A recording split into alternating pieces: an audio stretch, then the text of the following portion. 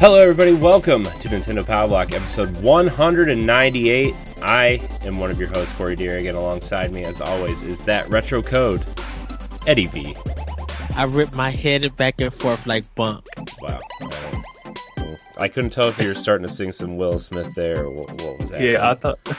No. I thought the same thing. Oh man, that other voice you hear is our guest this week, CarlMF, YouTuber. Yay! Welcome. Manila, thank you. Manila is my favorite flavor of clam.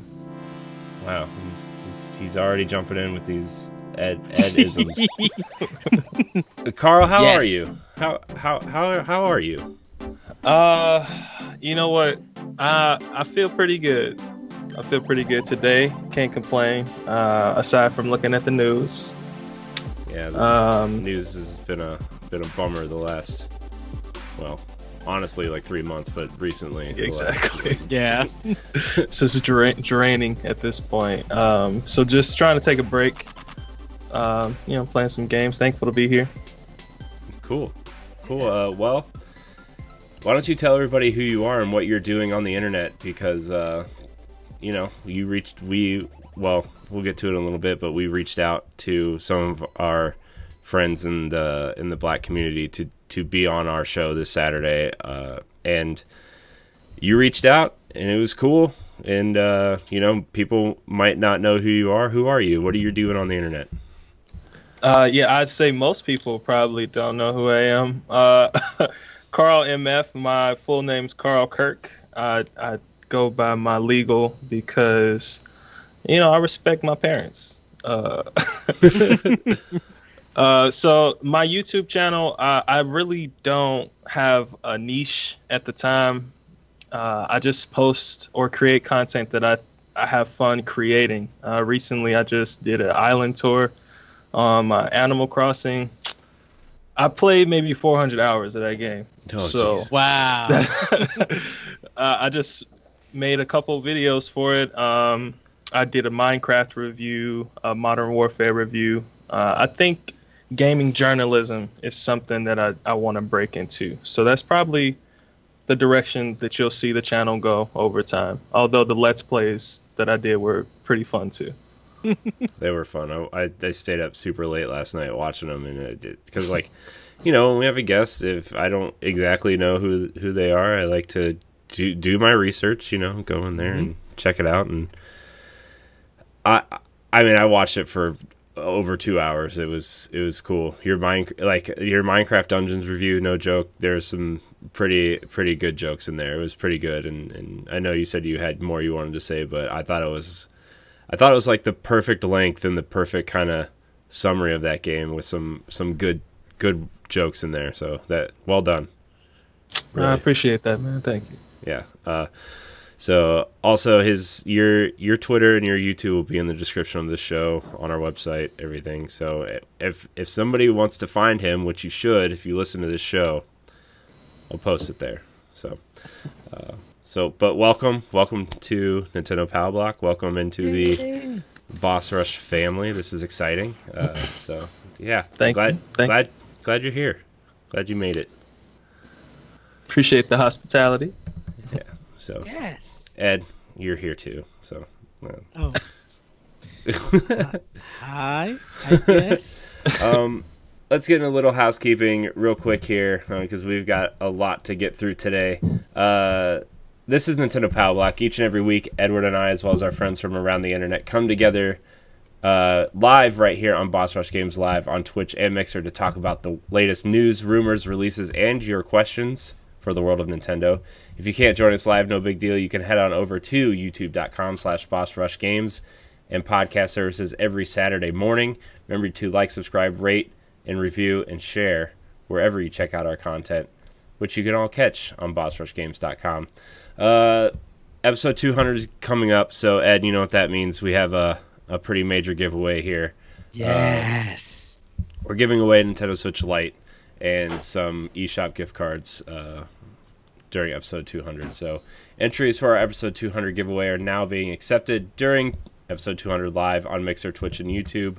We are giving away a turquoise Nintendo Switch Lite, a 256 memory card, and 250 eShop gift cards. If you want to win this bundle, you must enter the contest by following the rules below. You can have up to 3 entries. So 1, send a screenshot of each of the following: an audio podcast subscription, a YouTube channel subscription, and follow us on Mixer and Twitch. Wow.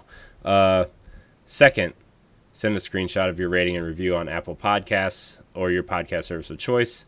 And 3, you can tweet at us at PowBlock Podcast, at I am Corey NHD, and at that retro code while you listen to the show with a screenshot of where you listen, and a hashtag of PowBlock200.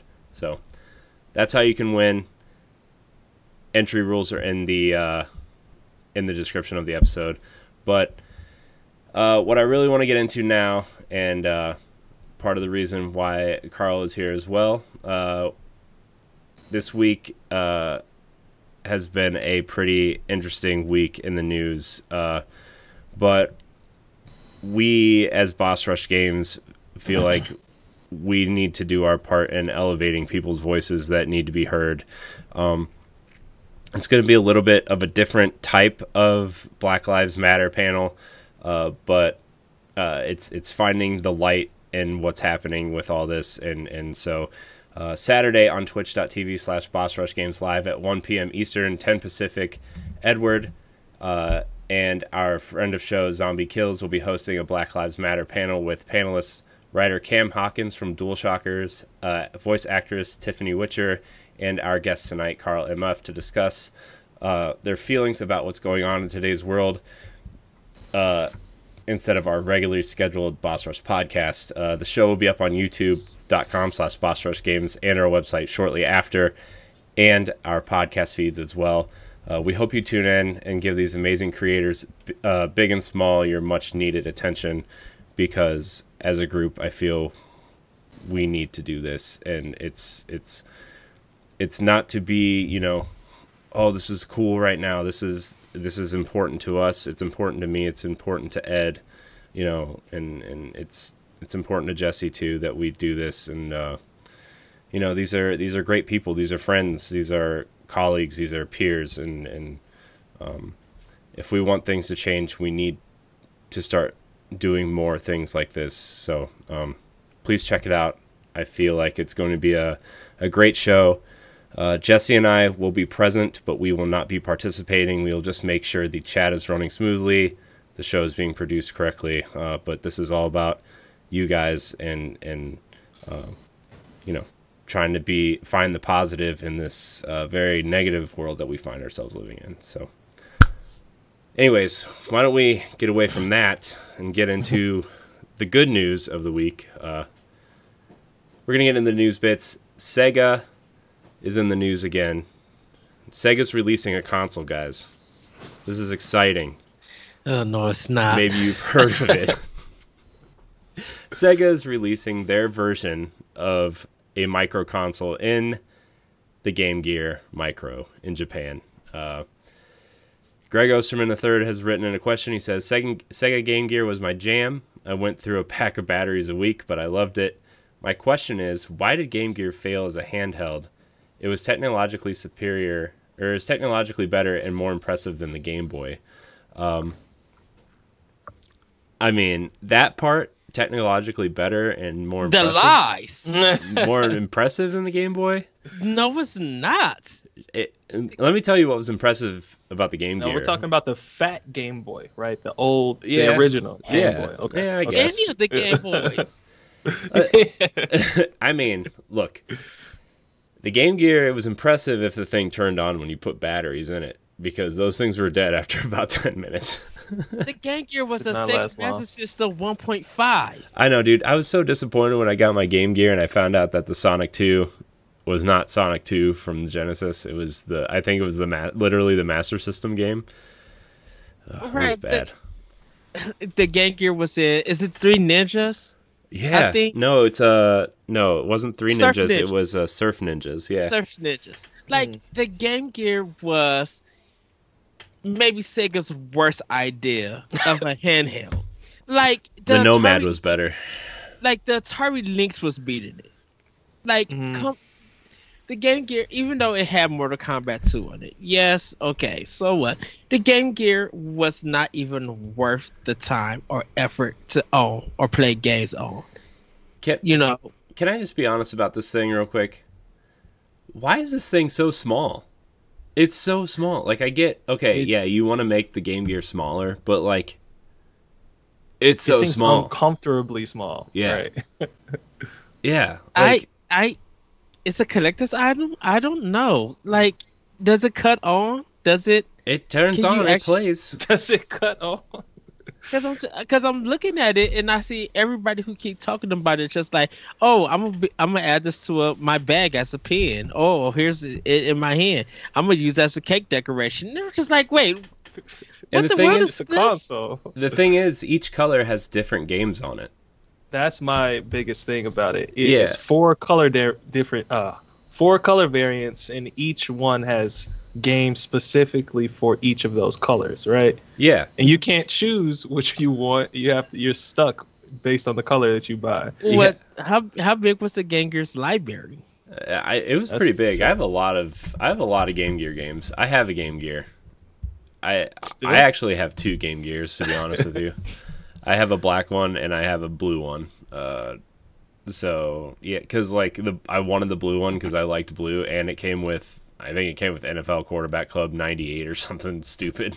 But the black one has Sonic the Hedgehog, Puyo Puyo 2, Outrun, and Royal Stone. Yellow has Shining Force Gaiden 2, Gaiden, sorry. Shining Force Final Conflict, Nezo, Puyo, Aruru, Noru. Blue has Sonic and Tails Gunstar Heroes, Sylvan Tale, and Baku Baku Animal. And red has Megami Tensei Gaiden Last Bible, Megami Tensei Gaiden Last Bible Special, the GG Shinobi, and Columns. So they didn't even pick any of the good games. It's probably the ones that they still had the license for. Probably. Yeah, this is not worth the investment. No, like each one is what, 40? It's probably around $50. I think they said each one was. So yeah, It's about 50 too many.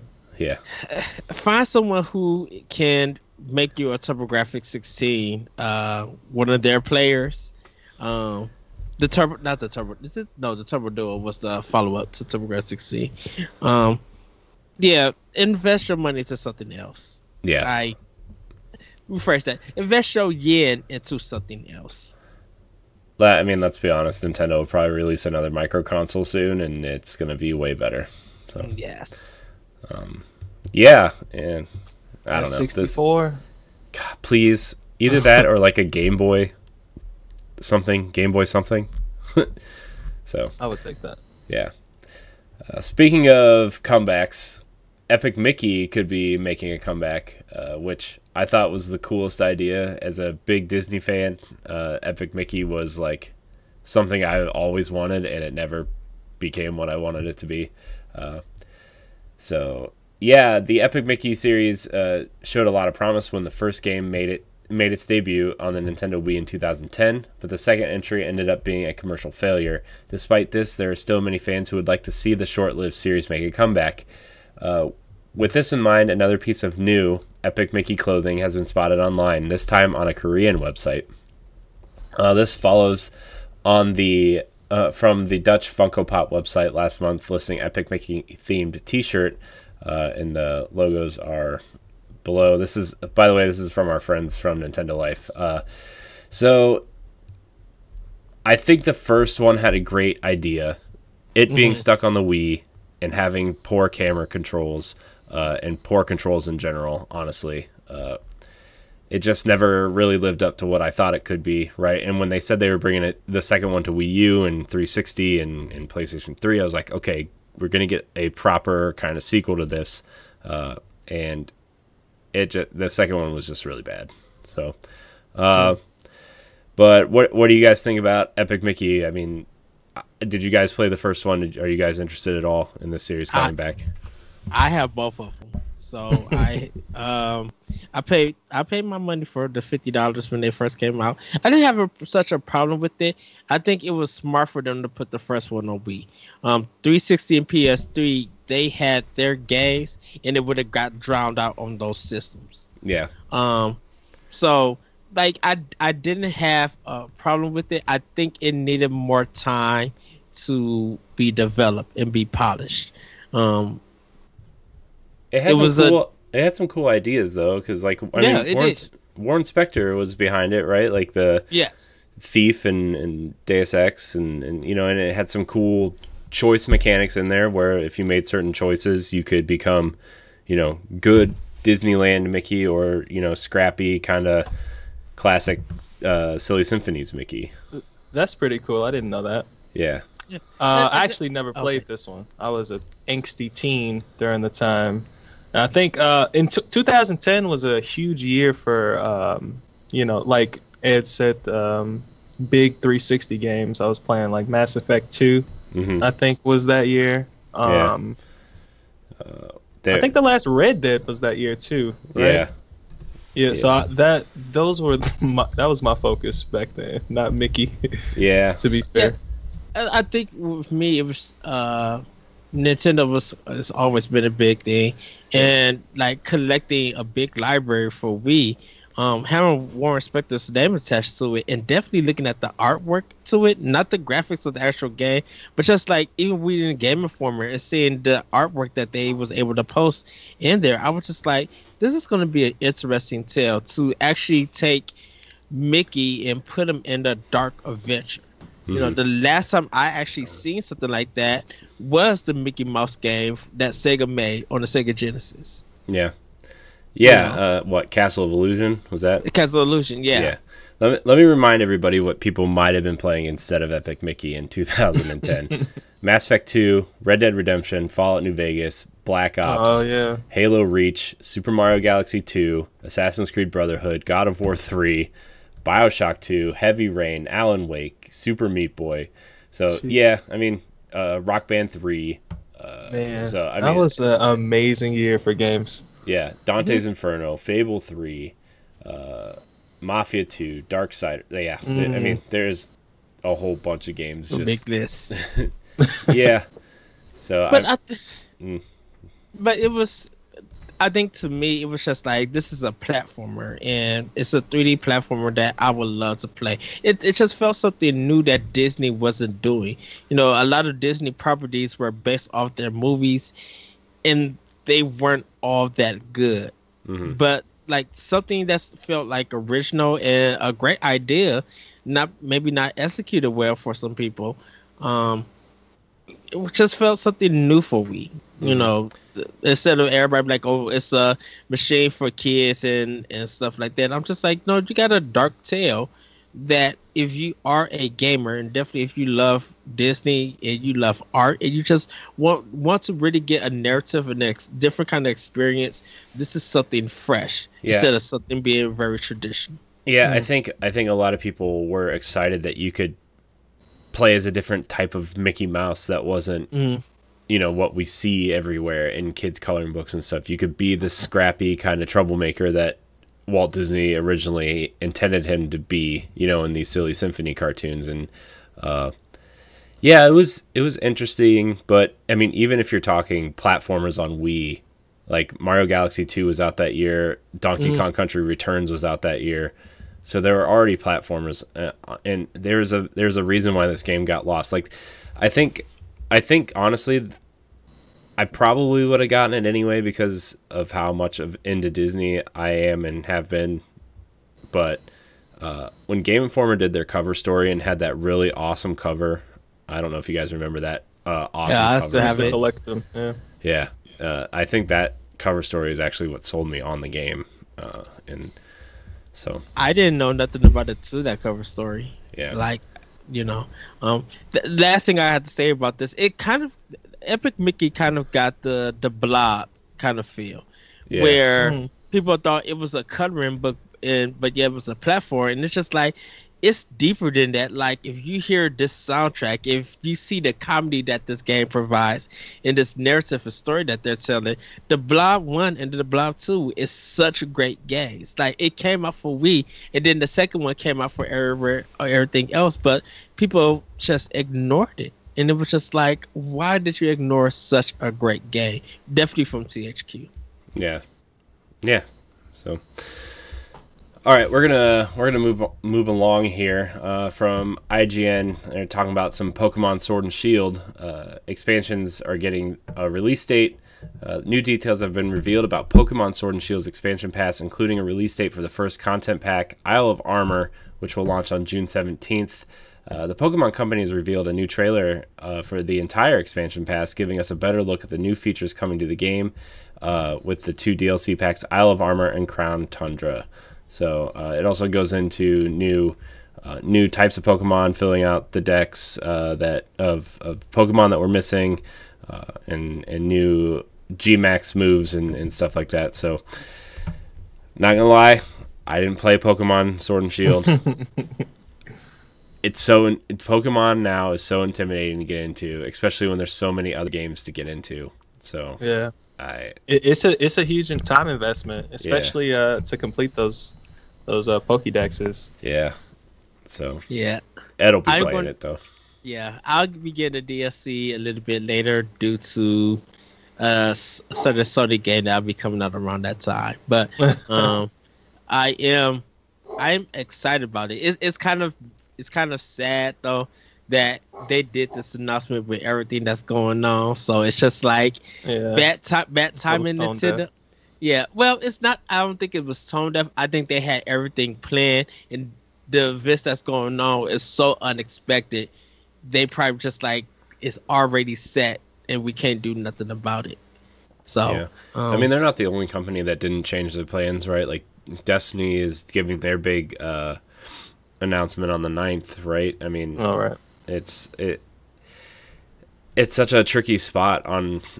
Okay, I think a DLC and an expansion announcement are different than like Sony pushed back their announcement of the PlayStation 5 and the games, right? Like that was a good move. I mean, obviously Call of Duty moved their stuff back because obviously the military is a touchy subject these days. Mm-hmm. I didn't even think about it that way. Yeah, and I think season 4 was like actually supposed to be like the operative was a militarized police officer. So yeah, and sense. I'm assuming that they probably was going to show all of this live. Mm-hmm. Doing a Zoom kind of thing. So it's just like at this time, since we know that nothing is like really recorded for different segments that will appear on to say something, we could just put it on hold and probably still work on some stuff and give time and everything. Yeah. Yeah. It was so funny. Someone mentioned about Microsoft's last showing. They were just like, how in the world does you work at a software company but your background's like janky? I know that dude. Every time they get on, I'm like, you're Microsoft. You can't like make a deal with Blue and get everybody like a Blue Yeti microphone to talk into for like 20 minutes, like I mean like you have Microsoft Skype and you have Microsoft Teams. Like you guys have you sell all the tools. Exactly. What can you not get to everybody? Like are you not paying them or like what's going on? They literally make the programs. Like what are you doing? They must be all using their Kinects and their Skype through Xboxes. That's what they're using. Not the Kinect. Oh man, but I'm actually back to the Isle of Armor and Crown of Tundra. I'm super excited to be playing that expansion. I think this is a brand new pattern for the Nintendo company or the Pokemon Company to break from their chain of. Every November releasing a new Pokemon game, a mainstream Pokemon game. Even though Let's Go was a semi-break from that pattern, I'm getting tired of it. So I think allowing them to continue building on this Galarian world is pretty sick. Because I like Grookey, and I don't want him gone, Yes. Cool little monkey. Grass, grass, yes. Man, you two are the only two people that I ever know to start with grass. Man. I think I just picked like what animal they're based off of. To be honest, Yeah. I end up getting all the starters later anyway. Yeah, I don't know. Everybody always told me I was wrong for picking Charmander in blue and red. And Technically, you were. I know. I mean, like fire type isn't even effective in any gyms till like the 5th gym. Right. So, gosh, catching that first gym. If you pick Charmander, good luck. Like, that's all I'm saying. That's all I'm saying. Yeah, everything they did was super effective. Yeah. So. And then the second gym too was water. Yeah. Yeah, and then I don't know, man. It was bad. It was a bad time. Although I stuck it out. Did it. You gotta grind and collect. I did. Grind and collect. Yeah, I also got a Game Boy Pocket for Christmas that year, and I made my parents buy me Pokemon Blue so I could trade the starters to Pokemon Red. And none of my friends were playing because, like, I was probably a tad too old to be playing Pokemon, but I liked it anyway. And it was at a time where, you know, if you're playing kid games, you're going to be made fun of. So kind of just stuck to myself. It was secret. Yeah. Secret enjoyment. It was. So I didn't trade with any friends. It was just me. I didn't care. Whatever I was playing, I had it. You did it. Nah. Yeah, it's fair. Yeah, it's fair. So, all right. Our next story comes from Nintendo Life as well. Kirk Scott is leaving Nintendo of America after 5 years. For those who don't know, he kind of took over showing off the indie showcases and you know, partner relationships with indies and stuff. So his quote is, "I am no longer working at Nintendo. The past 5 years brought incredible joy from working with all of these amazing indies, and that work will continue. Since February of this year, the events we have all experienced have crystallized my thinking. I'm tired. Opening doors for minorities, being inclusive, and enabling success for everyone in the indie space will be a priority for me. It brings me joy. I can't wait to continue this work with all of you.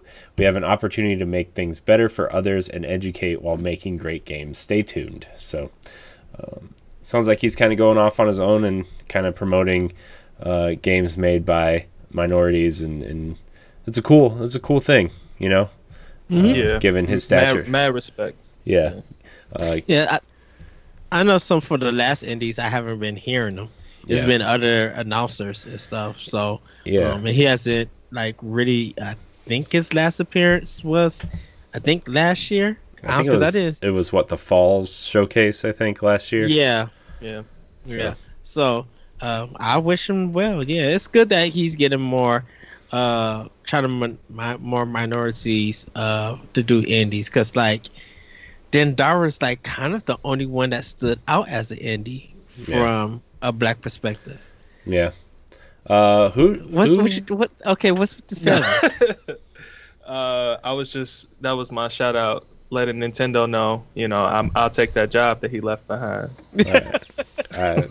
Does that mean we all have to hold up Samus Amiibos? Oh, I like that pose. Yeah, I like that. All my Amiibos is on the other side, and I don't have my Metroid breaking out the glass one with the squishy head. Yeah, that one's cool. So, but yeah, I hope he does great things. I hope, you know, this kind of, you know, his years at Nintendo kind of put a spotlight on him. So I'm sure a lot of people are going to be willing to work with him. So it's cool. It's a cool move for him. Yeah. And I think whoever goes in to take the place, I think Nintendo knows, like, we know that, you know, you work with Kirk, so, you know, you might get here's the position if you know what to do, yada yada business stuff. Yeah. So all right, so last week, Ed, we talked about Amazon France putting up a bunch of oddly undescript Nintendo Switch game descriptions. So now multiple. This is from Nintendo Life as well. Amazon France removes listings for mysterious third-party Switch games. For about a week now, multiple mystery game listings for Nintendo Switch have been appearing on Amazon France. The publishers linked to these listings were Bandai Namco, Bethesda, Ubisoft, Capcom, Square Enix, Warner Brothers, Take-Two, Koch Media, and Nintendo, but there are no details about what the games could potentially be. Now, in the latest update, it's been discovered that third-party games listings have been removed. If you try to access any of the existing pages, you'll instead be presenting with the following advertising, advising you to return to Amazon's homepage. Then there's a bunch of stuff in French that I can't read. Interestingly, the placeholder listings and release dates for the 4 unknown Nintendo Switch games by Nintendo are still live on the same website. So I wonder if they're prepping something, like they're taking down those ones and kind of maybe working on the back end to put up the new images and descriptions. I don't know. I mean, I know that's not how the internet works, but I think it's just weird that they kind of removed all of these games, because we talked about what, 12? There were like 12 games last week that so, and because E3 is not happening, I think that was probably one of the reasons why they had them up. It looked like a Nintendo Direct was going to be shown. I don't know. I think all those announcements. I think they read your tweet asking if they were going to remake Grand Theft Auto 3 for Switch exclusively. He's on to us. Yes. Yes. That was something I predicted on our show that you guys could watch on our latest episode for Boss Rush, and I got the looks, I got the comments. Like I said, it was out there, but Carl, just to let you know, I had predicted just out of the blue, and it may never happen. What if Rockstar remade Grand Theft Auto 3 for Nintendo Switch exclusively? And I kind of wanted to get what people were thinking, to be like, yeah, I could probably see that, or no. Like, it was a more of what were people thoughts if that's something like that ever happened. Now, before I answer, what made you pick Grand Theft Auto 3 as the exclusive to remake? Because 2K is remaking Mafia 1. And Mafia 1 is a real older game for that series. Grand Theft Auto 3 is such a big series. I said on the podcast, the game is terrible. Like, if you try to control the cars, if you try to do the shooting in that game, like, even the auto targeting is don't work. Like, there's a lot of stuff in that game that is so broken and everything. Why not remake one of the well-known franchises that kind of started the Grand Theft Auto series? Not open world, but just Grand Theft Auto series. Because you had Zelda Ocarina of Time. That's kind of an open world game. You even had Shenmue as an open world game. So you kind of had some open world games at the time before Grand Theft Auto 3 made it popular. So if they went back and remade that game from the ground up and put it on Switch, I think that would kind of, not only would it be extort for Nintendo, for Rockstar, I think it would really be something interesting that people will be like, okay, this is a must buy, because I'm interested to see what they did with this game and why is it a Nintendo exclusive. You know, I could see that. I'm just confused, not necessarily confused, but taken aback, because I feel like San Andreas maybe even closer guess to. A lot of people have been saying San Andreas, but Grand Theft Auto 3 is, I think it's the San Andreas needs a little refinements and everything. Grand Theft Auto 3 needs a remake in graphics, gameplay, and like, it had a good soundtrack. You know, this is kind of, it was just a big, Grand Theft Auto 3 was such a big series, and the way that it sold, in the way that it changed a lot of things, and it was historic in its own right. I would rather for Rockstar to go back to one of their older games, which would be Grand Theft Auto 3, remake that and put it on Switch and see what people say, because all the other systems, they're going to get Grand Theft Auto 6. So it wouldn't make sense remaking Grand Theft Auto 3 for those two systems when 6 is coming out or is in development. So, just out of the blue, hypothetical, let's remake this one and let's put it on Switch and let's see what people say. Yeah, it may sell more Switches. The game may even sell 2 or 3 million copies. I think a lot of people laugh at it, but I bet you those same people will be the first ones to buy it digitally on the eShop or go to the store and buy it. Yeah, I would definitely buy Grand Theft Auto on Switch. And I wouldn't even say it's that outlandish, given that Saints Row the Third just got ported to the Switch, right? Yeah. But the reason why I think San Andreas might be the more logical guess is because that was ported to, not necessarily. I think it's backwards compatible on the Xbox One. Well, there's a 360 version of San Andreas that you could buy digitally on the 360, and it was upgraded to 720p, and I think it had a better frame rate and kind of fixed certain things with the controls and stuff. So, yeah. Yeah, that seems like more of a picking up point. Yeah, but remaking Grand Theft Auto, because like you said, it's so much that they need to fix to make that game viable. And that's why I said making it a Switch exclusive. I mean, it's like you only get this remake for Switch. Right, and they'll make that money way back because people love this game. They will buy it, and it's on Switch. A lot of people would be like, "No, I'll play the other ones," because like even PS4 has a 3-pack of San Andreas 3 and Vice City. So people would just be like, "Oh, San Andreas, y'all didn't really do much, and you put it on Switch to charge $40 or $50 some." People may go for that unless it gets physical. I don't know, but I'm like, I would rather take 3 and remake that whole game.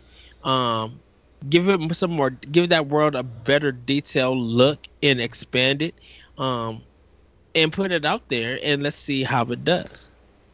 I could really see, like, I wouldn't see them remaking any of them. Like, I would see them releasing each game for $30 on the eShop digitally is what I would see. And then, like, if you bundle them all together, maybe you get all 3 of them for $60 or $70 or whatever. And like, maybe there's a physical version, but obviously the cart would probably only have 1 game on it, and you download the other 2, like every other third-party game. Yeah. But I still don't think Grand Theft Auto is out of the realm of possibility on Switch, like, at all. I know the rumor was, Grand Theft Auto 5 at some point. It would probably be the 360 version, but I still don't think Grand Theft Auto is out of the realm of possibility. I don't think Red Dead 1 is out of the realm of possibility either. Which is, out of all of Rockstar's games, that would be the one that I would play again, even though I didn't play Red Dead 2, even though it's on Game Pass and I have it downloaded. And I don't think a lot of people remember the story of Grand Theft Auto 3 or even know the story of Grand Theft Auto 3.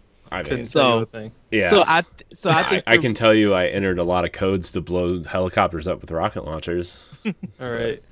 So I think remaking it and putting it out there, you gotta expand the story, maybe add new missions, have better character models. Just like, it's better. It's better than what you played in, I think 2002 or 2000 when PlayStation 2 was out. That game came out.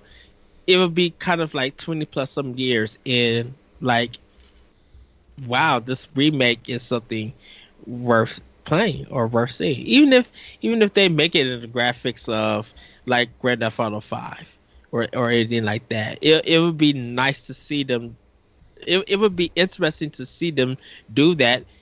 It's literally outfield. It's not happening. It's just a hypothetical. But what would happen if it ever did? Like, what would people do if it actually happened? Like, would you go out and buy it, or what would your actual reaction be? Like, oh, wait, huh? like me and Corey, we had a crazy. That's my reaction to you when you say they're going to remake Grand Theft Auto 3 on Nintendo Switch. Well, huh? but like the announcement, Corey, like me and Corey, we was watching the Nintendo Direct, and when they said Doom was coming to Switch, and then Wolfenstein 2, me and Corey were just like, wait, what? Like it blew our minds that something like two big properties was coming to Switch. So I mean, the Outer Worlds is out tomorrow, right? I mean, that's a pretty huge game too, you know. And The Witcher, like I'm playing The Witcher on Switch right now, right? It's Skyrim too. Yeah, I mean, I'm just having a blast with The Witcher on Switch. By the way, I don't care what anybody says. It's like my handheld half hour before I go to bed game. But you know, I don't know, man. I think these open world games, especially the older ones that people fondly, like you mentioned, Saints Row the Third. How often does Jesse talk about Saints Row the Third on other shows, right? Like, yeah, that game. A lot of people love that game, and the fact that you can play it on Switch now is like pretty awesome. And the remaster just came out. We talked a little bit about that on Arsenal X a couple weeks ago, but but like these, back to the original kind of thought, like these listings have been removed. And I don't know how to feel about that, honestly, except for the Nintendo ones. Like, there's so many companies here that they had games for, and they're just gone now. We had pretty good guesses on what they were, right? Like, Ubisoft was probably Gods and Monsters and probably some sort of Assassin's Creed port, right? Like, probably the Ezio Collection or something. And Bethesda has Doom Eternal still coming, and Ann and I talked about them maybe porting the first Wolfenstein to Switch, since the second and Youngblood are on there. Warner Brothers Lego games are a shoe-in, I think. So, I mean, I don't know. Like, removing listings, I really don't know how Amazon does their back end. Obviously, if I did, I probably wouldn't be sitting in a Twinplex in Akron, right? I'd probably be, one of these Amazon headquarter places figuring it out. But like, how do you guys think this, like, what do you guys think about them removing these listings? Do you think they just did it by mistake? Do you think they're going to replace them? Do you think there's other games coming? I think they're just going to replace them at a later date. Like, that's why I said E3 was probably going to fill those games. So them taking it down, it doesn't bother me or anything, because there's indie games, and pretty much every day games are getting announced. So one of those games may show up. We may get something from Warner Brothers. We may get something from Ubisoft throughout the summer. So I'm not really worried about it. I'm not upset about it. Yeah. Well, what about you, Carl? I could say the same. I think it was probably pressure from Nintendo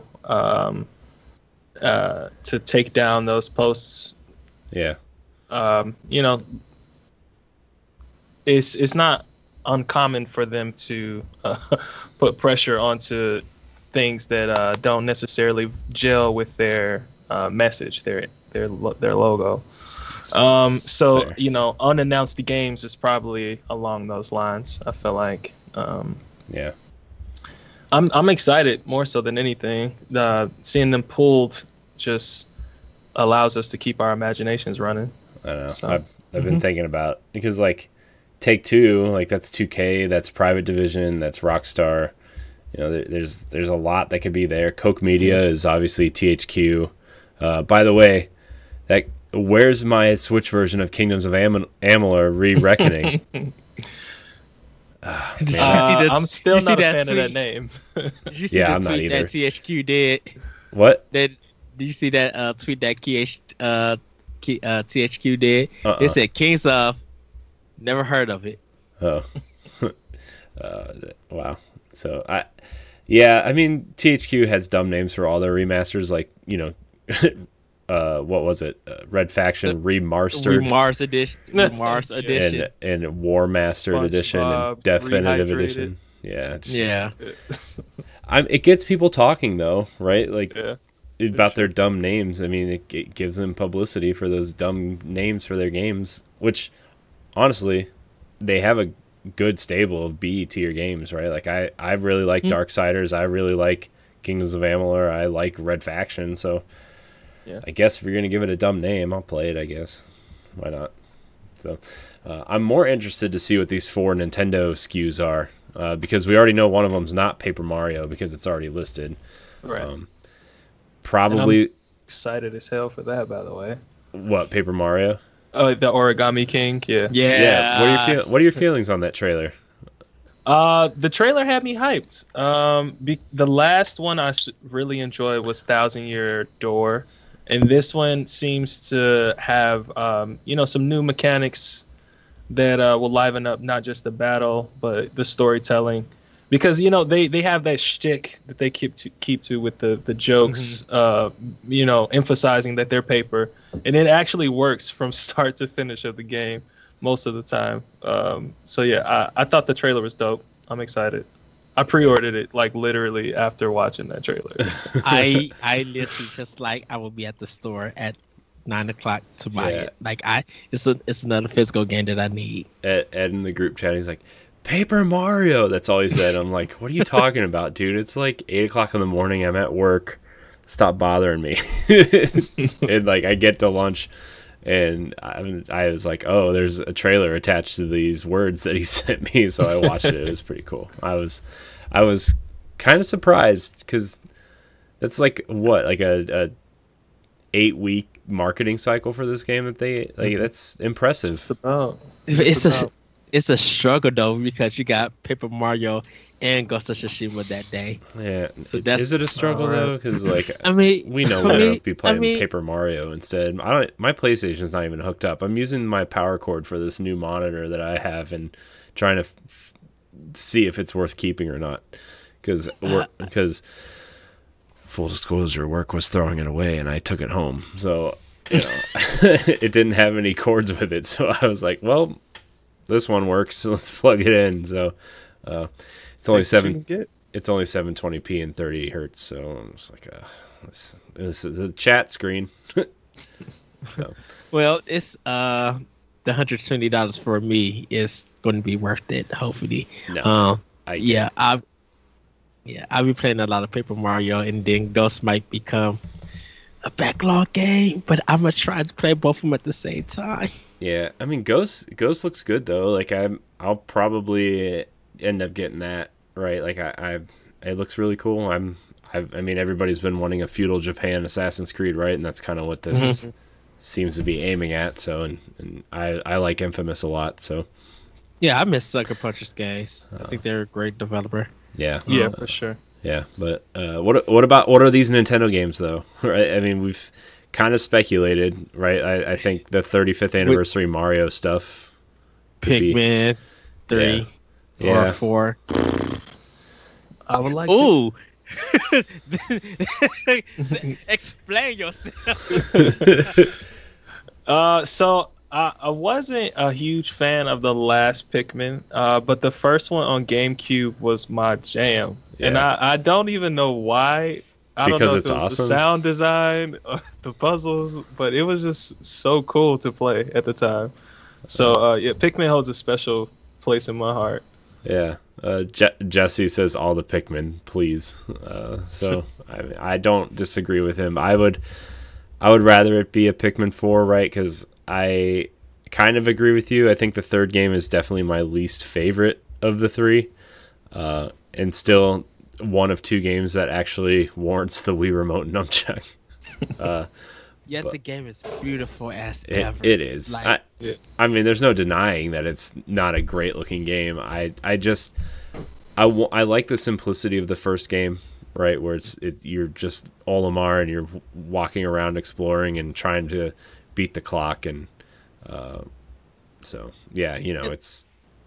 And shout out for Nintendo for if you bought that Wii U version of Mario Kart, you got a free game, one of their free 4 games. Wait, what? Remember? No, I don't. So if you bought Mario Kart, you were able to get Pikmin 3, Nintendo Land, New Super Mario Brothers U, and one more game. What? So you bought that game, and then you got one of their other $60 games for free digitally. Yeah, Ed, where do you do your shopping? Yeah, 'Cause I need Nintendo did this in their Nintendo Direct. That's incredible. Yeah, they One were just one like, game for 3. Is that what I'm hearing? No, I think it was you buy Mario Kart, you get your choice of one of the other ones for Oh, free. okay. I heard all 3. Okay, oh no, I was just like those are the games to choose from. I'm sorry. got you. And so I got my digital version of Pikmin 3 because I bought Mario Kart for the Wii U, and I was just like, this game is gorgeous. All I know is I almost traded in my launch Wii U for that Zelda Wind Waker one.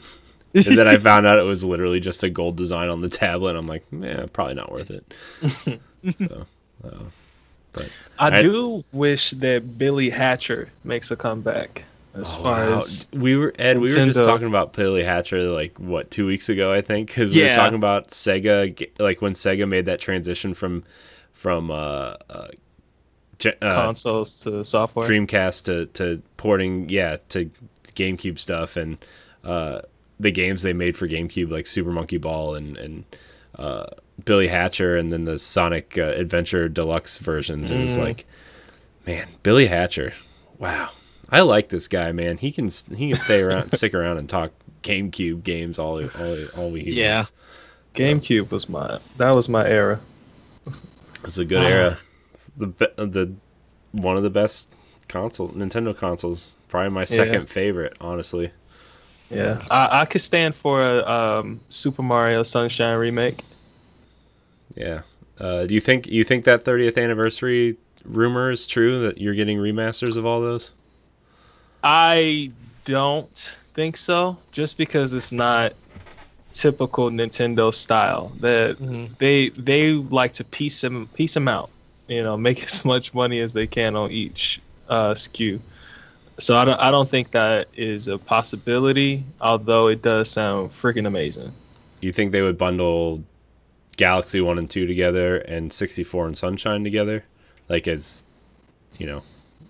two separate bundles? That seems more feasible, especially the Super Mario Galaxy bundle. I could see that happening. I could see 64 being a standalone. It maybe even give it away on the what is the Nintendo? The online stuff. Right, the thing that comes with the retro console is what it's called, I think. Yeah. If they added that onto the service, I think would even be Nintendo Online. thing. Right. Those games that you get for free for subscribing to the service. I'm spacing on the name. Super Nintendo Online and Nintendo Online. Yeah. I think it's just called NES Nintendo Switch Online. I think is all it's called. I don't know. Yeah. They should have just kept Virtual Console. Like, it's such a easy name to remember. Man, such a good name too.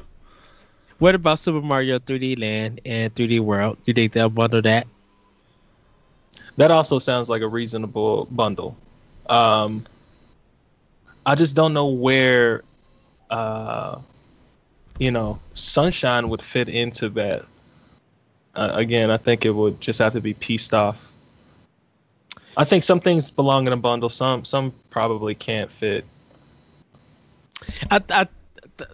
Sunshine looks like it needs the Wind Waker HD treatment. I would love that.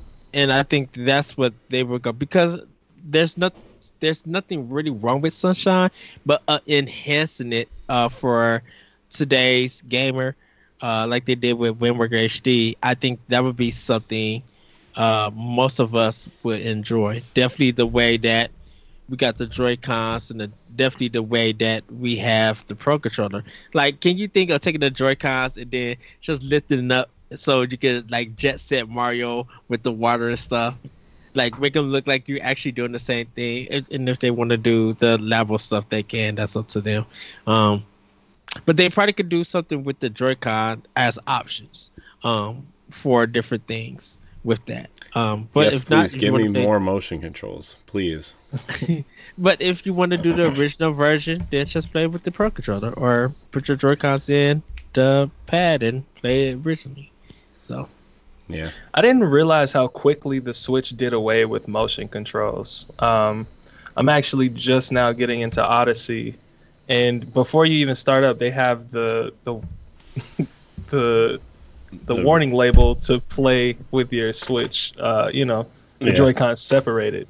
And I was just laughing to myself, like, if I was playing this on my Switch Lite, that literally would not apply to me. Yeah. So it's just interesting to think about these games being ported from the Wii and Wii U era, needing those motion controls. Yeah, but or the tablet functionality maybe. Yeah, but like Galaxy 1 and 2 have already gotten the HD controller treatment for the Nvidia Shield in China. Like those games are already available in HD with controller support, which and so is Twilight Princess. But I mean, Twilight Princess is already on Wii U, I guess. But yeah, there's already a lot of Wii and GameCube games. They've already done the work for the Chinese audience. So, I mean, I could see Galaxy, that I feel like that work is already done. And, but I wouldn't care if they made me use the Joy-Cons for motion control for Galaxy again, because like it worked, right? Like it worked fine, but I don't know, man. I could see them kind of doing almost like a, not necessarily as a huge bundle, but like a Halo Master Chief Collection style thing where like, yes, they'll up-res like 64 and Galaxy, right, to HD, and then they'll do like the Sunshine remake, which is what everybody wants, right? Because everybody wanted that Halo 2 remake. So I think that'd be kind of cool. So does that guess include them all being on the same cartridge? No. No. Because that would be impressive. No, I think my guess would be that Mario 64 would be digital. Sunshine would be its own thing as an HD remake in the Odyssey engine or Odyssey style. And then Galaxy 1 and 2 would be HD up-reses bundled. And then 3D World would get a deluxe version similar to New Super Mario Bros. U with 3D Land levels. Maybe not all the 3D Land levels, but maybe like a 3D Land world where they pick the 12 best levels or whatever. So that would be tight. Yeah. Ed, I want you to share, but I just want a quick tidbit entry. I would probably cry if Super Mario Sunshine looked like Odyssey. Like that would be amazing. Finally playing through Odyssey now, I see how incredible that launch title was. Yeah. It's a good one. So all right, we're going to move on to our last story here. Konami releases a surprising game on Switch this week, and it looks to fund more.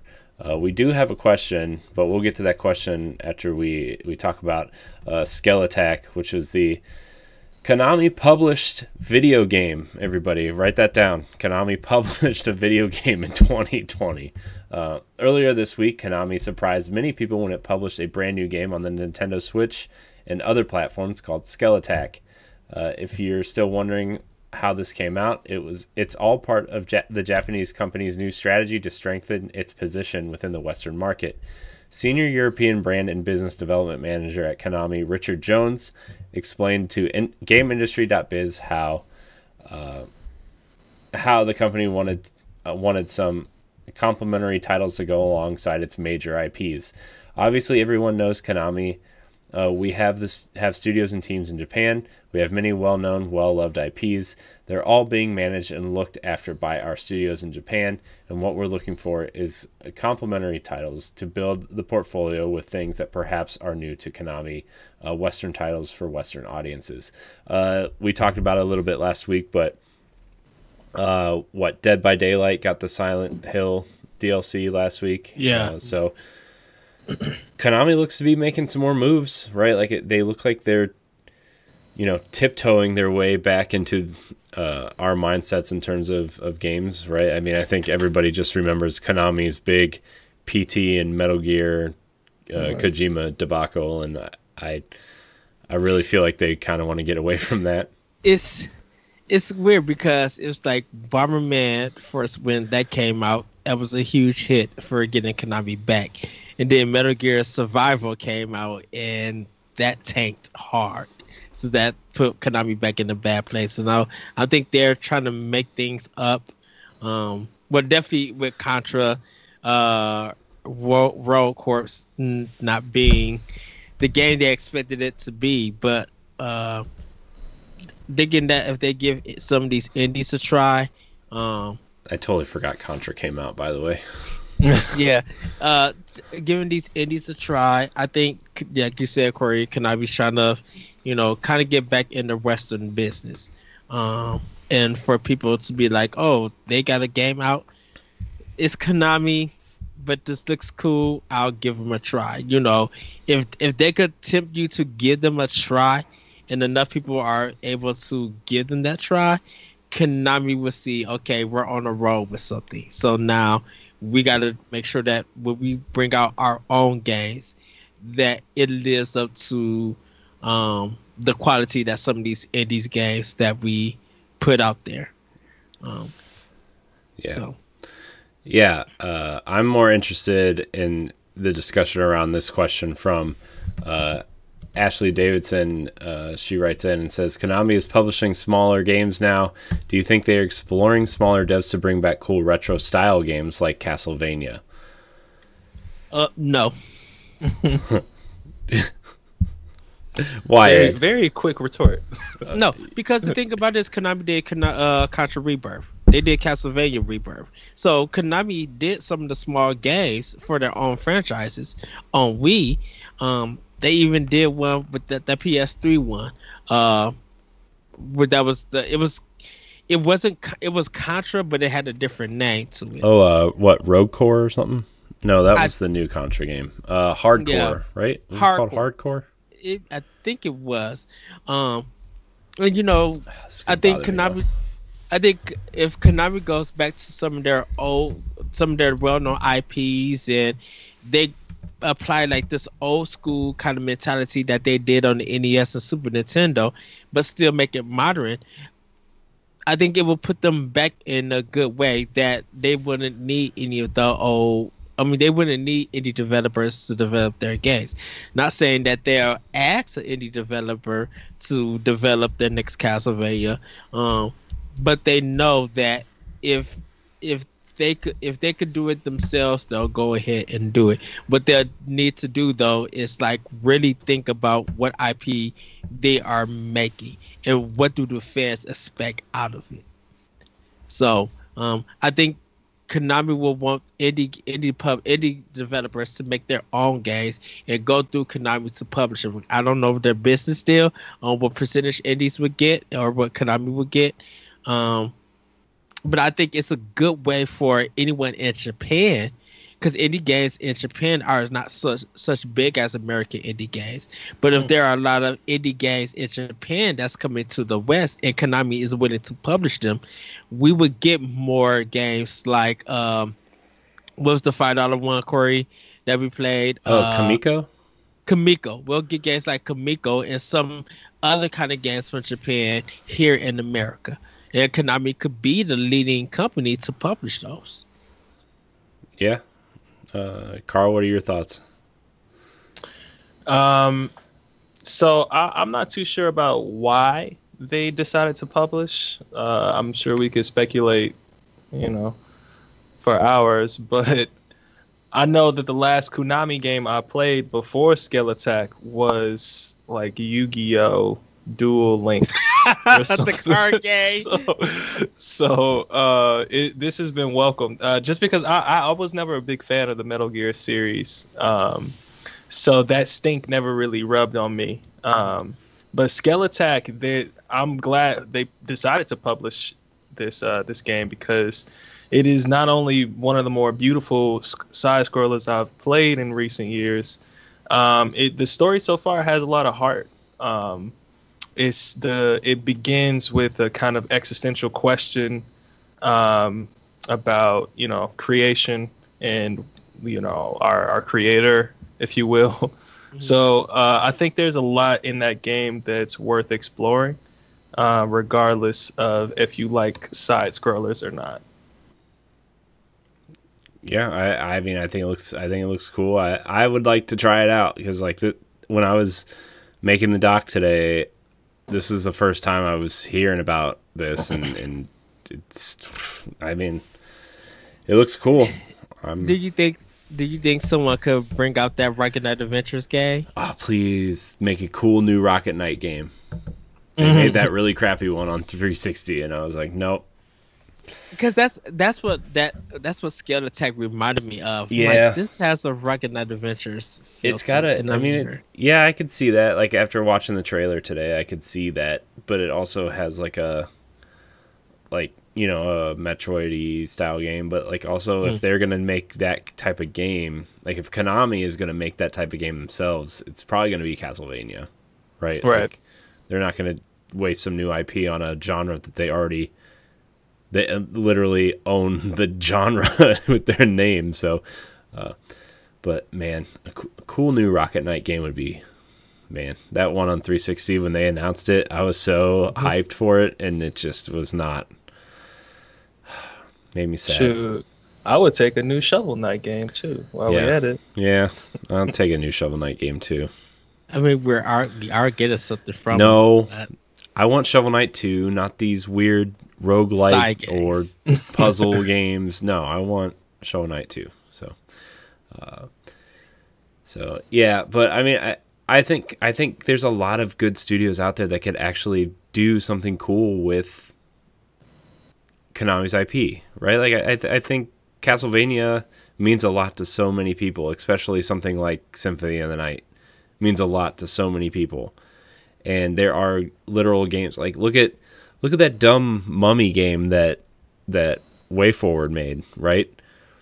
If the Mummy, yeah, it was way better than it had any right to be, and it was basically a Castlevania game, except you were a space marine instead of, you know, Belmont, right? It was really good, and you know we talk about WayForward all the time, Ed, because you love WayForward and how they could probably make the Castlevania game we all want, right? So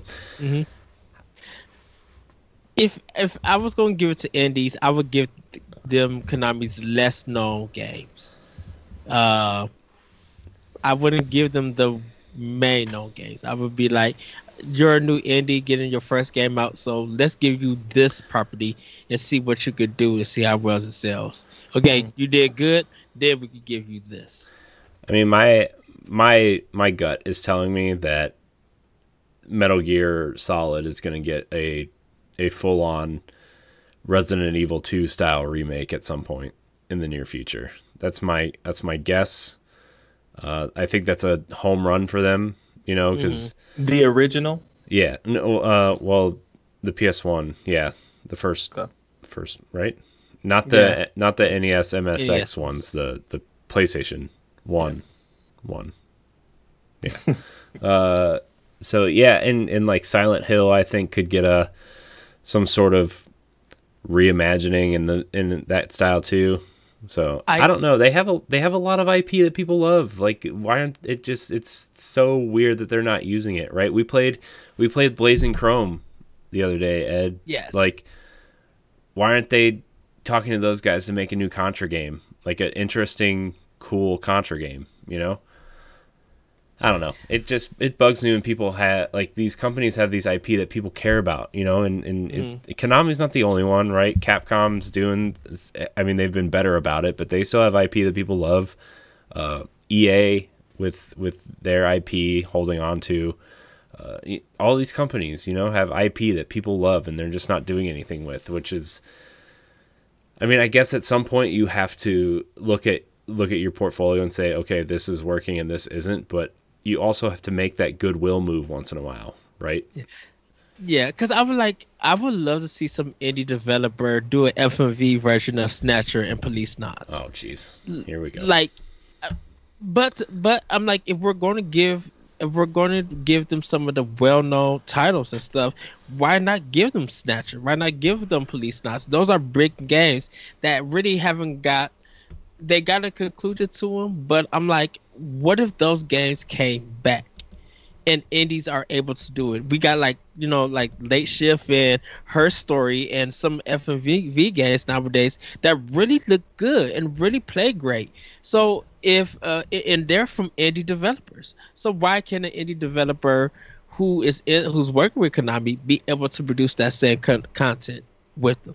Like a Snatcher game in FMV with actual actors and set to size and stuff like that. I think that would be cool. Police Stars never really came to America, but to get like a goofy version of that to come here, I'd be down to try it. Yeah. I think Life Force, not Life Force. What was the one with the microphone? Oh, I know what you're talking about. I forget what it's called. Lifeline? Lifeline. Is that what it's called? Where you control the game with Apex. Yeah, when you control the game with the microphone, you'll be like, with an indie game, a developer be able to take that idea, do something.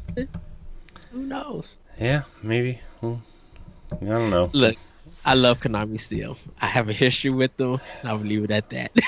Yeah. I was just like, I see. Now just get the rights back to Turtles in Time and give me the real version, not this weird Activision remake of Reshelled, which was very bad. So, anyways,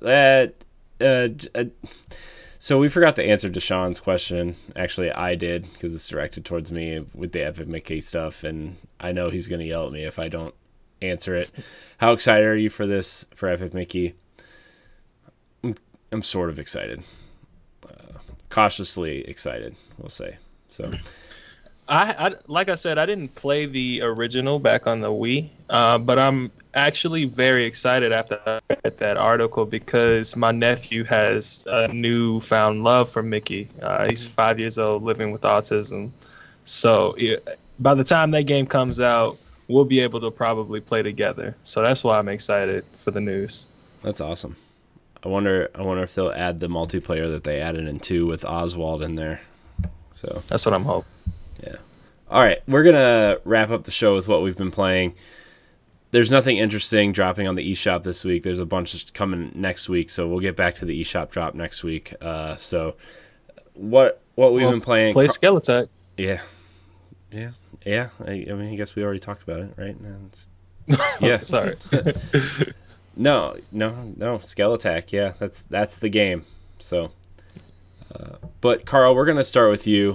What are you playing that's interesting? Are you playing anything fun, interesting, weird, old?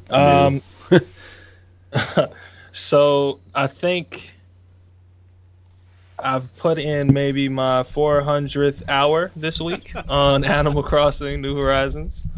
My island is looking real cute. Aside from that, I've been getting into Odyssey. My backlog on the Switch is pretty long. Join that club. Yeah, exactly. We'll get through my first game. But slowly hacking it down. The quarantine has been kind of nice for that purpose. And like I also said earlier, Skelattack was a newfound love. Planning on playing that probably after this podcast. Doing some content for the channel on that. And outside of Nintendo, I play Apex probably every day. I don't know why. I'm not that good, but I have fun. I love your video. You're just like, don't do stupid stuff. Like, and I was just like, he is telling the truth. But yeah, you shouldn't do it. Don't do it. Don't do it, guys. Who's your main in Apex? Who are you? Ooh, Loba right now. And it's really just because I like watching her intro. Yeah. She got a nice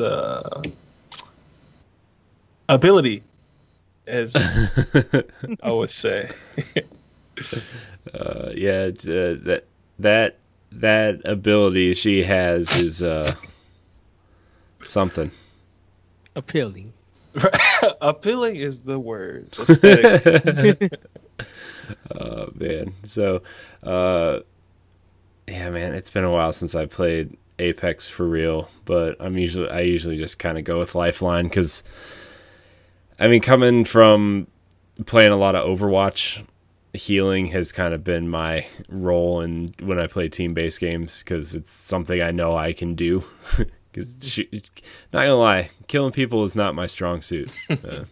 Ask Jesse. You'll support everybody else, though. Yeah, ask Jesse.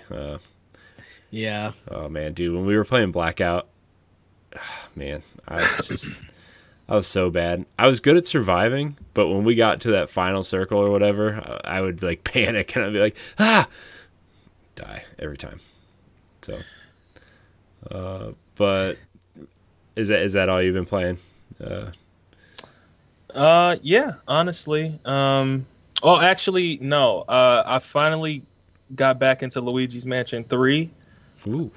So around launch, I got to maybe floor 12, and then I took a break because other games had launched around then, and I'm just now getting back to it, and it's still as adorable and funny as it was. I really recommend it if you haven't played it.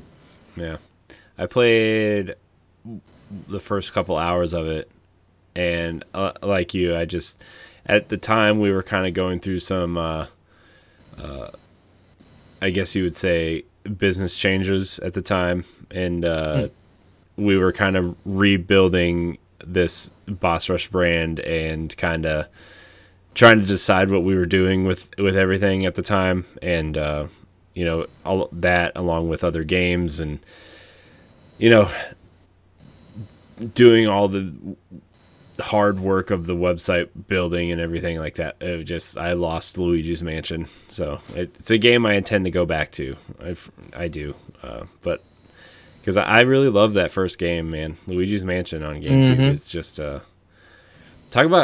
talked about two of my favorite games tonight: Pikmin and Luigi's Mansion on GameCube. I mean, the GameCube just had gems all over, honestly. Yes, it did. I remember playing Luigi's Mansion, and I beat it in 2 sittings, and I was kind of disappointed, but then I went straight back in, and it was like, yep, okay, I'm just going to play again and get all this cash and try to get a bigger mansion at the end. You were better than me. I think it took me like a whole summer figuring out that game. Wow. Oh, I got the strategy guide. I used to be a big strategy guide guy. I used to, every time I would get a game, I would have to get the strategy guide, because Ocarina of Time ruined that for me. Ed knows the Ocarina of Time story very well. I do. Yes, I do. Yeah, I was playing through Ocarina of Time, and when I was playing it for the first time, I didn't realize you could go back in time. So I got to the which temple is it that you have to go back and be a little kid to do some of the stuff, and I could not figure it out, and so I put the game down for like almost a year. I bet I beat let's put it this way: Majora's Mask came out, and I beat Majora's Mask before I finished Ocarina of Time. So that tells you everything you need to know about how dumb I was coming to Ocarina of Time. Just don't know how that was possible, but it's like the whole theme of the game. I know. I was dumb, I couldn't. You were young and you were learning games. No, Ed, I was dumb. No, you was very young. Clearly what you were supposed to do. And I read the strategy guide. I was like, oh my gosh, I'm so stupid. So, dude, I abused that strategy guide afterwards, because I went through, like, as soon as I beat it, like, because I was almost like, that part's pretty close to the end, honestly. And I went back and like abused the crap out of that strategy guide, and its pages are torn out. There's like a Sharpie marker making notes in the sides, and it's a. Ed, the next time you come visit, I'll show you this abomination of a strategy guide. But, Ed, what are you playing? You playing anything? Yes. So still exploring in Breath of the Wild, getting more shrines. On the road to beating that game. Yes, Carl, I've never beaten it. I get made fun of. But like I said, I'm on the road to beating it. We give Ed a hard time because he bought it on Wii U when it came out, and then when he got the Switch, he started playing it again, and that was 3.5 years ago. So you've had some time. Yes, I admit. But I'm back into it.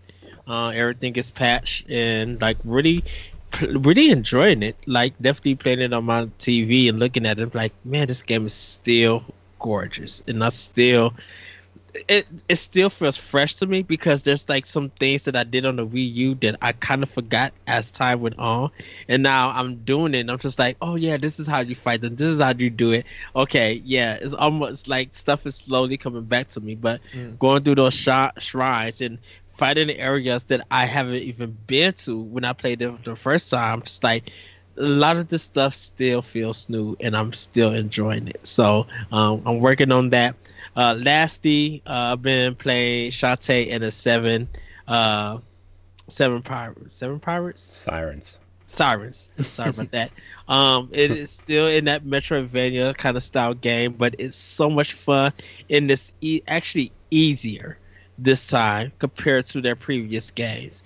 You don't jump around; everything is connected, and everything just seems fair this time. There's no chase modes where if you fall, you got to do the whole thing from the beginning. You don't got none of that. You literally just you go, you level up, you fight bosses, find hearts, do side quests, and find secrets. And it's still funny.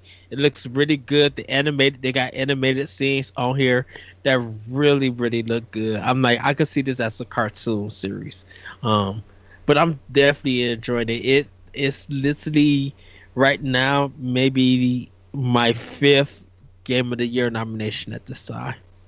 That's pretty high. So yeah, because I'm definitely enjoying it. Like I've been playing it day after day along with Zelda, and I'll spend like 3 or 4 hours playing that one game, making progress. Like I can't get away from this game. But that's the only 2 that I'm playing at this time. Nice. Well, like I said, I'm playing The Witcher on Switch. It's kind of I've been wanting to start Xenoblade Definitive Edition, but yes. I forgot to show everybody. Oh yeah, nice. Yeah, that's cool. Yeah. I didn't get it. I didn't get this one. Next time. So I don't know, man. The Witcher is just kind of like comfort food for me on Switch right now. I haven't really been wanting to start anything new because we've been putting together a few other things and kind of getting our new team members kind of acclimated to the system, even though they've been in the community forever, right? Like I've been trying to do that. I've been building this office with dealing with soundproofing, which, by the way, if you don't ever have to deal with soundproofing, don't deal with soundproofing because it's just not fun. So, but I've been playing that. I've been playing Mario plus Rabbids Kingdom Battle. I've just kind of been blowing through it, trying to, because it's a game I've been wanting to finish for a long time, and I just, another game that got lost to other games. So, but other than Switch stuff, I've been playing Gears Tactics, which is far and away my game of the year right now. It's so good. I think about it constantly. It's it's that game for me this year. So it's just so relaxing to look at the screen and see, because I'm a huge Gears fan, and just being able to see that world from a different perspective and actually plan out your moves and controlling your team and allowing yourself to flank enemies with your teammates instead of, I really hope that the next Gears games allow you to do that, where you'll be able to, similar to what Mass Effect did, right? Where you'll be able to use some sort of mechanic to allow your teammates to flank the enemy and kind of have a more tactical approach to it. Because I really like that about this game. So the customization is incredibly deep. The skill trees are just, it's almost overwhelming, right? Like I had to watch videos on this game before I started playing, so I would get a feel for these skill trees, because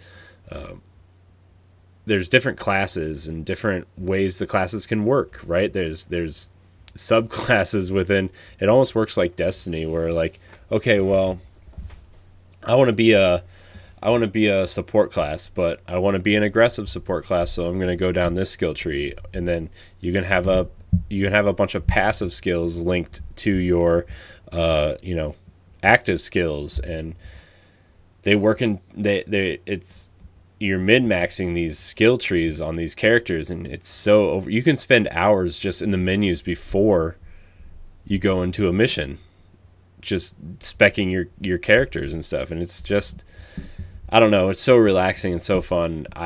This is a game that I will probably play through again when it comes to Xbox. It's that good. So, and it's also scratching that itch because I wanted to get XCOM 2 on Switch, and this is scratching that itch by far. So, nice. So I've been playing that, and then we finished Control. You can check out our book club that's going up on the Boss Rush podcast feed for Control. Cool game. Incredibly unfairly difficult at points, I feel like, but you can hear my full thoughts on that game on that. So, but other than that, I haven't really played. I've played a lot, but I haven't played a lot of anything. You know what I mean? It's been like 20 minutes here, half hour here, maybe an hour here, right? Like, I've also been playing a lot of Halo recently for some reason. I'm into comfort food games right now, and Halo has been that for a better part of 20 years. So it's kind of all I've been playing. Nothing really Nintendo, sadly, new at least. So, but on that note, I actually downloaded Gears Tactics. Your mini review just now makes me want to try it out, though. Yeah. So, yeah, it's good. Like it does look overwhelming at first, but like the production values and just how much Gears is in this, right? Like it feels like Gears, man. It rewards you for being aggressive. When you do executions, like you gain an extra action point for that character. There are enemies that feel like they're going to overwhelm you, but if you kind of flank them and use the Overwatch mechanic kind of aggressively, actually, I usually have at least two characters on an Overwatch position. It feels so good. Like it really rewards you for being tactically aggressive. Now, if you're being dumb and just running in there and trying to kill guys, it's not going to work, right? But if you're willing to put the patience in to be tactical about it, it rewards you, and it's awesome. So use good strategy. Yeah, be smart, but it's fun. It's so much fun. Yeah, I'm waiting for it to hit one. Yeah. Or Series X. Full controller support too, by the way, if you're uncomfortable using a mouse. But yeah, man, it's by far and away my game of the year so far. Obviously, a lot of great games still come out this year, but yeah, man, with the other games that I purchased this year that I've been incredibly disappointed in, it's really Gears Tactics is not. Yeah. Right now, it's really hard to make a game of the year list. Yeah. Like, if I had to give it to a game right now that's leading anything and everything, it would be Animal Crossing. Like, without a shadow of a doubt. Like, everybody Animal Crossing has knocked out Final Fantasy Remake. Like that. I mean, there's games I still need to play this year, right? But I've played. This was my first Animal Crossing. I had never played Animal Crossing before. I got sucked into the social media hype train. People were showing off their islands, showing the clothes they were making, showing their islands. I get in there. I got to dig up rocks to build a toilet seat. I don't know. It's still on my Switch. I'm going to get through this. Me and you guys have to help each other get through this game. Yeah, because this game is... I'm like, man, this game is something. The first week is like a chore, a little bit. First week, the first month was like a chore for me. I was because I didn't play that. I played like an hour before I'd go to bed, and I'd be like, oh yeah, guess I'll go fishing. And then I got it the week the Easter event was going on. I was like, oh no, I guess I'll harvest these eggs, and I don't know. There's a scary rabbit chasing me around trying to give me stuff. I don't want any of this. Get out of here. Yeah, the eggs were overwhelming for sure. Yeah. So, but I don't know, man. It would be on a game of the year list. It'd probably be more towards the middle. But the one game that I bought this year that I was pretty disappointed in was Darksiders Genesis. Was Rip. Yeah.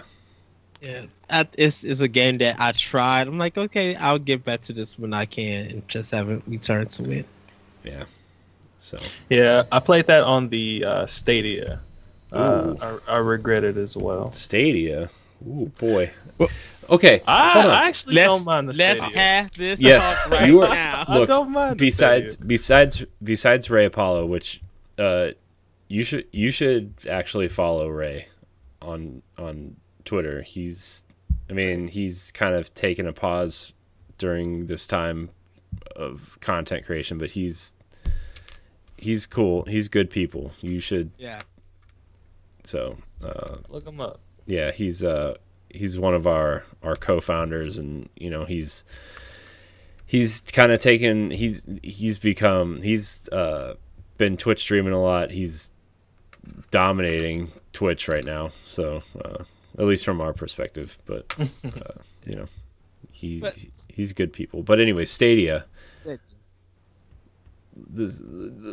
Give us the scoop on Stadia. This is a fascinating subject that we don't get to talk about because none of us got it. Oh, really? So I was a teacher this past year, and the Stadia was an awesome way to play Destiny at work. Like, I literally could just go on any of the school's computers, plug in that controller, and type in Stadia and play. So that's still incredible to me. I did not keep up with it though, just because my passion for Destiny burned out a little bit, and the as games it does. As it does. Yeah, it's an ebb and flow as it is with that game. But the free games that they were advertising were interesting. Guilt is still one of the games that I thoroughly enjoyed, and when it comes to consoles, if it comes to consoles, I would still recommend it.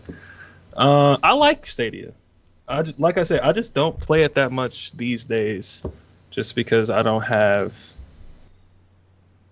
a reason to. Yeah, I guess. That's a big thing right now, right? Is like people just don't have a reason, because all the games they're getting are already out on other consoles, and exactly like you said, if you like Destiny, right? Like, it's cool to take with you and play it, but I think a lot of people that are hardcore Destiny players are already on their platform of choice, even though like the cross save and the cross progression stuff makes it easier to kind of swallow that pill, I guess. But like, I don't know, I just feel like if you're playing on Xbox, you're going to play on Xbox. If you're playing on PC, you're already in that PC ecosystem, right? So the thing with Stadia, it's like, in a sense, it's like Stadia versus Switch when you're on the go, in a sense. Like, more people who have a Switch take their Switch on the go and play whatever game they want.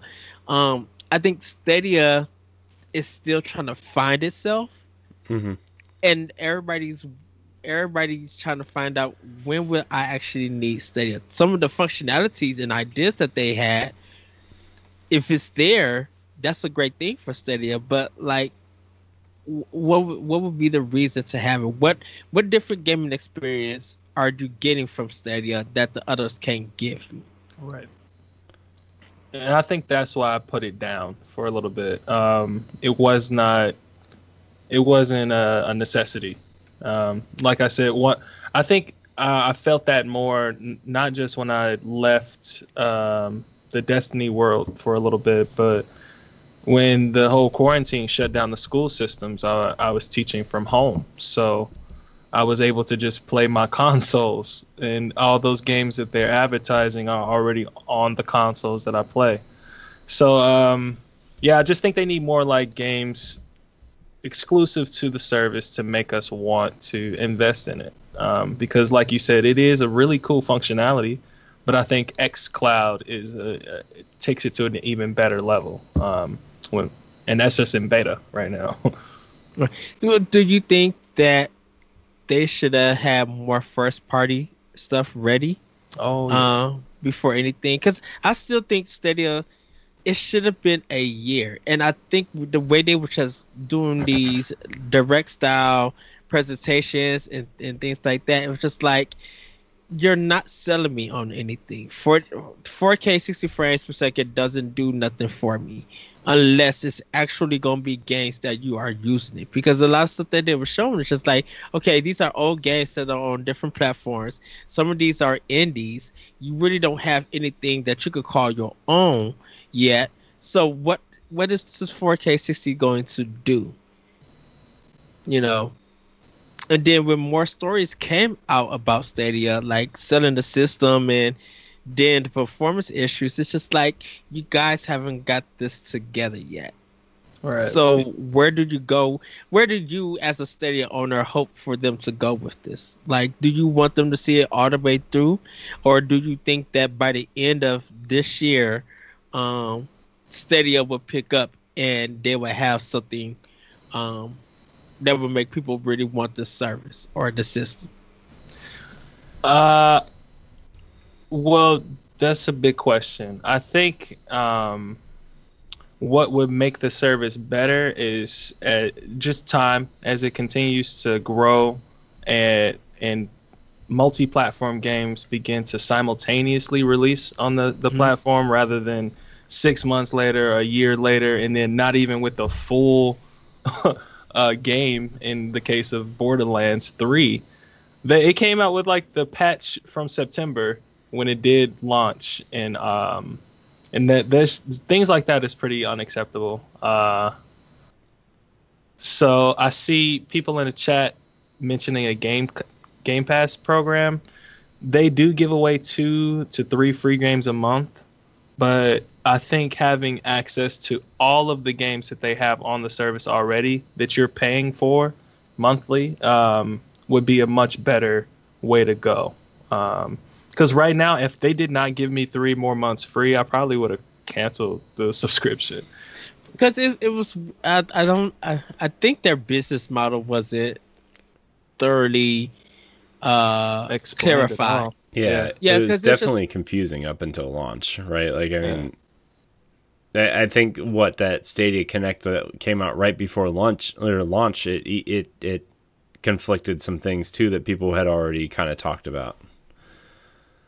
So I don't know, man. I think Stadia, I think the tech is cool. I think the what it is interesting. It just didn't have its, it didn't have its Mario 64. It didn't have its Halo. It didn't have its, killer app at launch. And I think that would have eased a lot of people's minds to play something that they couldn't play anywhere else. I mean, Guilt, yeah, but that's not a system seller. Yeah. And so, like, I'm really interested to see what is it, Stadia Game Studios or something, their first party studio that Jade Raymond is at. Like, I want to see what that game is, I want to see what she can bring to the table with this tech. I want to see what EA is going to do, because like sell you FIFA cards instantly instead of downloading them. Like, because EA really, like, it was an announcement that came out of nowhere, and now EA's kind of been quiet on Stadia.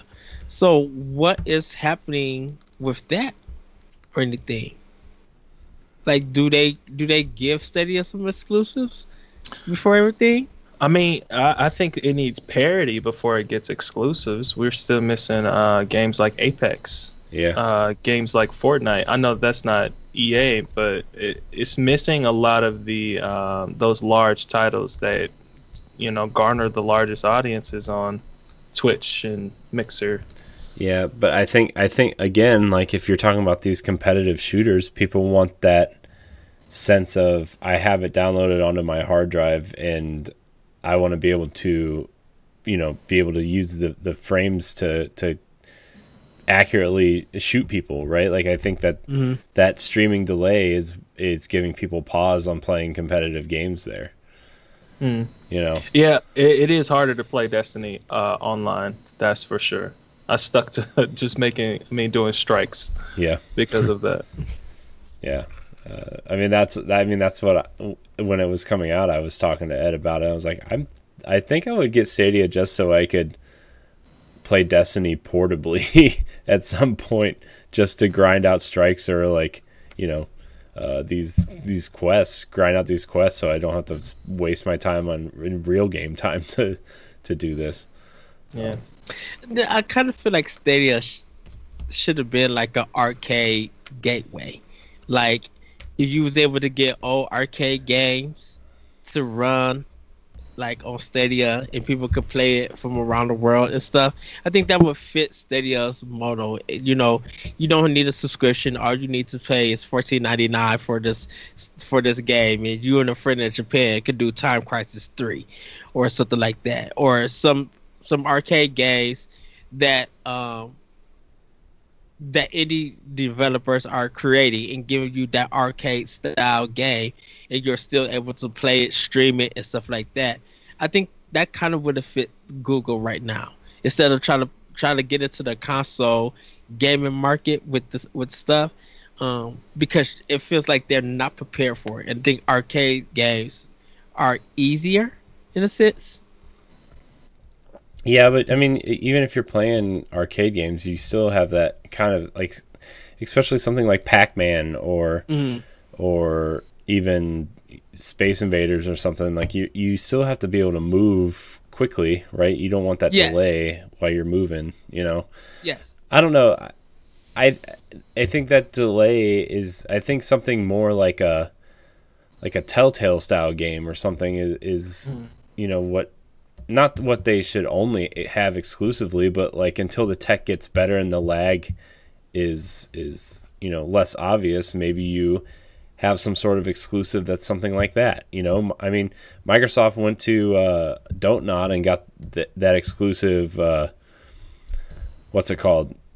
It's by the Life is Strange people. But you know what I mean? Like, I think if they would have gone with something like that to have some sort of story-based choose your own adventure style game, I think Stadia could have been unique in that way, But I thought you brought up a good point, Ed. I think if they did more of an Apple Arcade type of thing, they would have been in a much better place. Because Apple Arcade brought spotlight to a lot of indie games that are actually making their way to Switch. Like, for instance, What the Golf. I'm not sure if you guys have played that yet, but it's a pretty fun game. I would suggest it. I think it's $15. It's technically a puzzle game. It's not a golf game. It's pretty fun. But I think if they had launched with a more as I guess for lack of a better term, it's just the Game Pass style. Here's 30 games that you can play instantly. That would have been much more appealing. But to speak on the lag, it's not super noticeable. If like I was playing through my hardwired computer, and I don't have any lag. If I play it on my Chromecast upstairs, I don't have any lag. But when I did play at work, the network wasn't as strong, so that's why I did experience lag. Interesting. So it's the network. Yeah. Right. It is heavily network dependent. Now you're using the Stadia controller, right? The real one, I guess you would say, like the right. Well, I get is it dark blue, orange? Yeah. Button? Yeah. Did you connect that to the network? Can you connect that controller to the network yet? I mean, that was like their big selling point to cut down lag, was we're connecting the controller straight to your network so you don't experience the lag that you would normally experience. Or is that because like I remember that feature wasn't in it at launch, I think. It wasn't. Yeah. They actually just added it a month ago now, I believe. Okay. I really wonder why a lot of that stuff got delayed to later. I don't think they were ready for launch, but they wanted to stick to that launch date. Yeah. And the system clearly suffered because of it. Even the rollout, like I remember people weren't getting their Founders Editions or having them canceled. Yeah.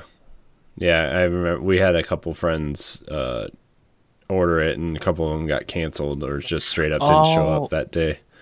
Or they showed up, and I remember now, like they had to send out like a code so you can access the system. It was ridiculous. So I got the console, and I wasn't able to even play it for, I want to say the next day, until I got the code in my email.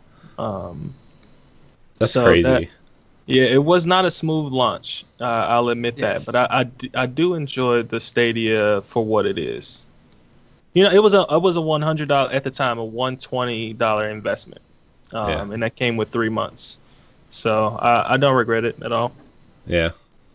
No, I like I said, I was thinking about it, but then, you know, we kind of just got sidetracked with other things, and I just was playing other games and doing other stuff, and then I just never got around to, you know, trying it out.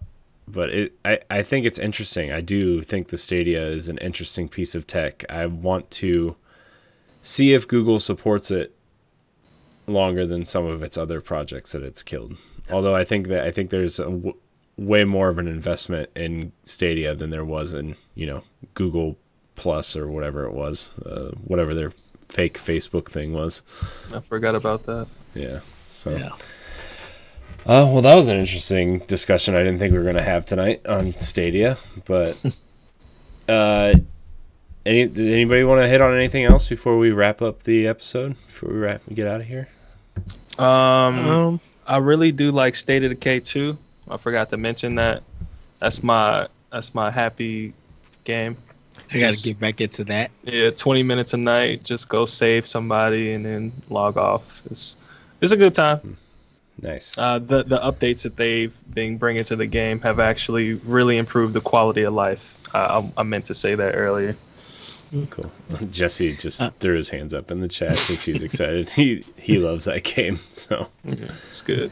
Hopefully people are playing Tomb Raider with us for the book club this month.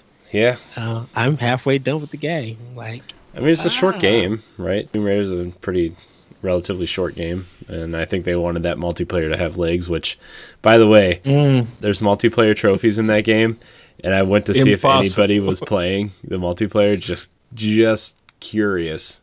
No, nobody. So did somebody go ahead. I was just going to ask, did it even load you into a match? Yeah, it asked me if I wanted to create a room because there weren't any available. I said, nah. I was going to try it today, but nah. Yeah. So. All right, well, remember, you can email the show at nintendopowblock@gmail.com to get your questions read on air, or tweet at us at PowBlockPodcast. Carl, thank you for joining us today. Yay! Thank you for having me, guys. Appreciate this. Yeah, really, really appreciate you coming on. Why don't you remind everybody where they can find you at on the internet? So Twitter, YouTube, Mixer, I guess as of today, Twitch, all under CarlMF. That's Carl with a C, and don't forget the MF. Yeah, I just do a lot of new content based off whatever I feel like doing at the time. So support me. Yeah. Yeah, I really appreciate you coming on. This was awesome. We'll put all of your links in the show description and stuff, so people can just one click away. So, yeah, thank you for coming on. Really check out his YouTube page; it's great. Really, really good stuff. Like I said, I was up late last night watching it because, well, I didn't want to go to bed, and it was great stuff. So. Ed, where can we find you? You guys can find me on Twitter at that retro code. You can check me on Mixer at the Lyrical One and Twitch at Ocomico. And you can also find my podcast Optional Opinion on SoundCloud and other podcast apps. Yeah, and you can find me on Twitter at I am CoreyNHD. You can find me on Mixer and Twitch at CoreyNHD, and you can find me and Ed on the Boss Rush podcast. Please check out our show on Saturday. If you're listening to this on audio feeds, it is today at 1 p.m. Eastern Time on twitch.tv/BossRushGames live.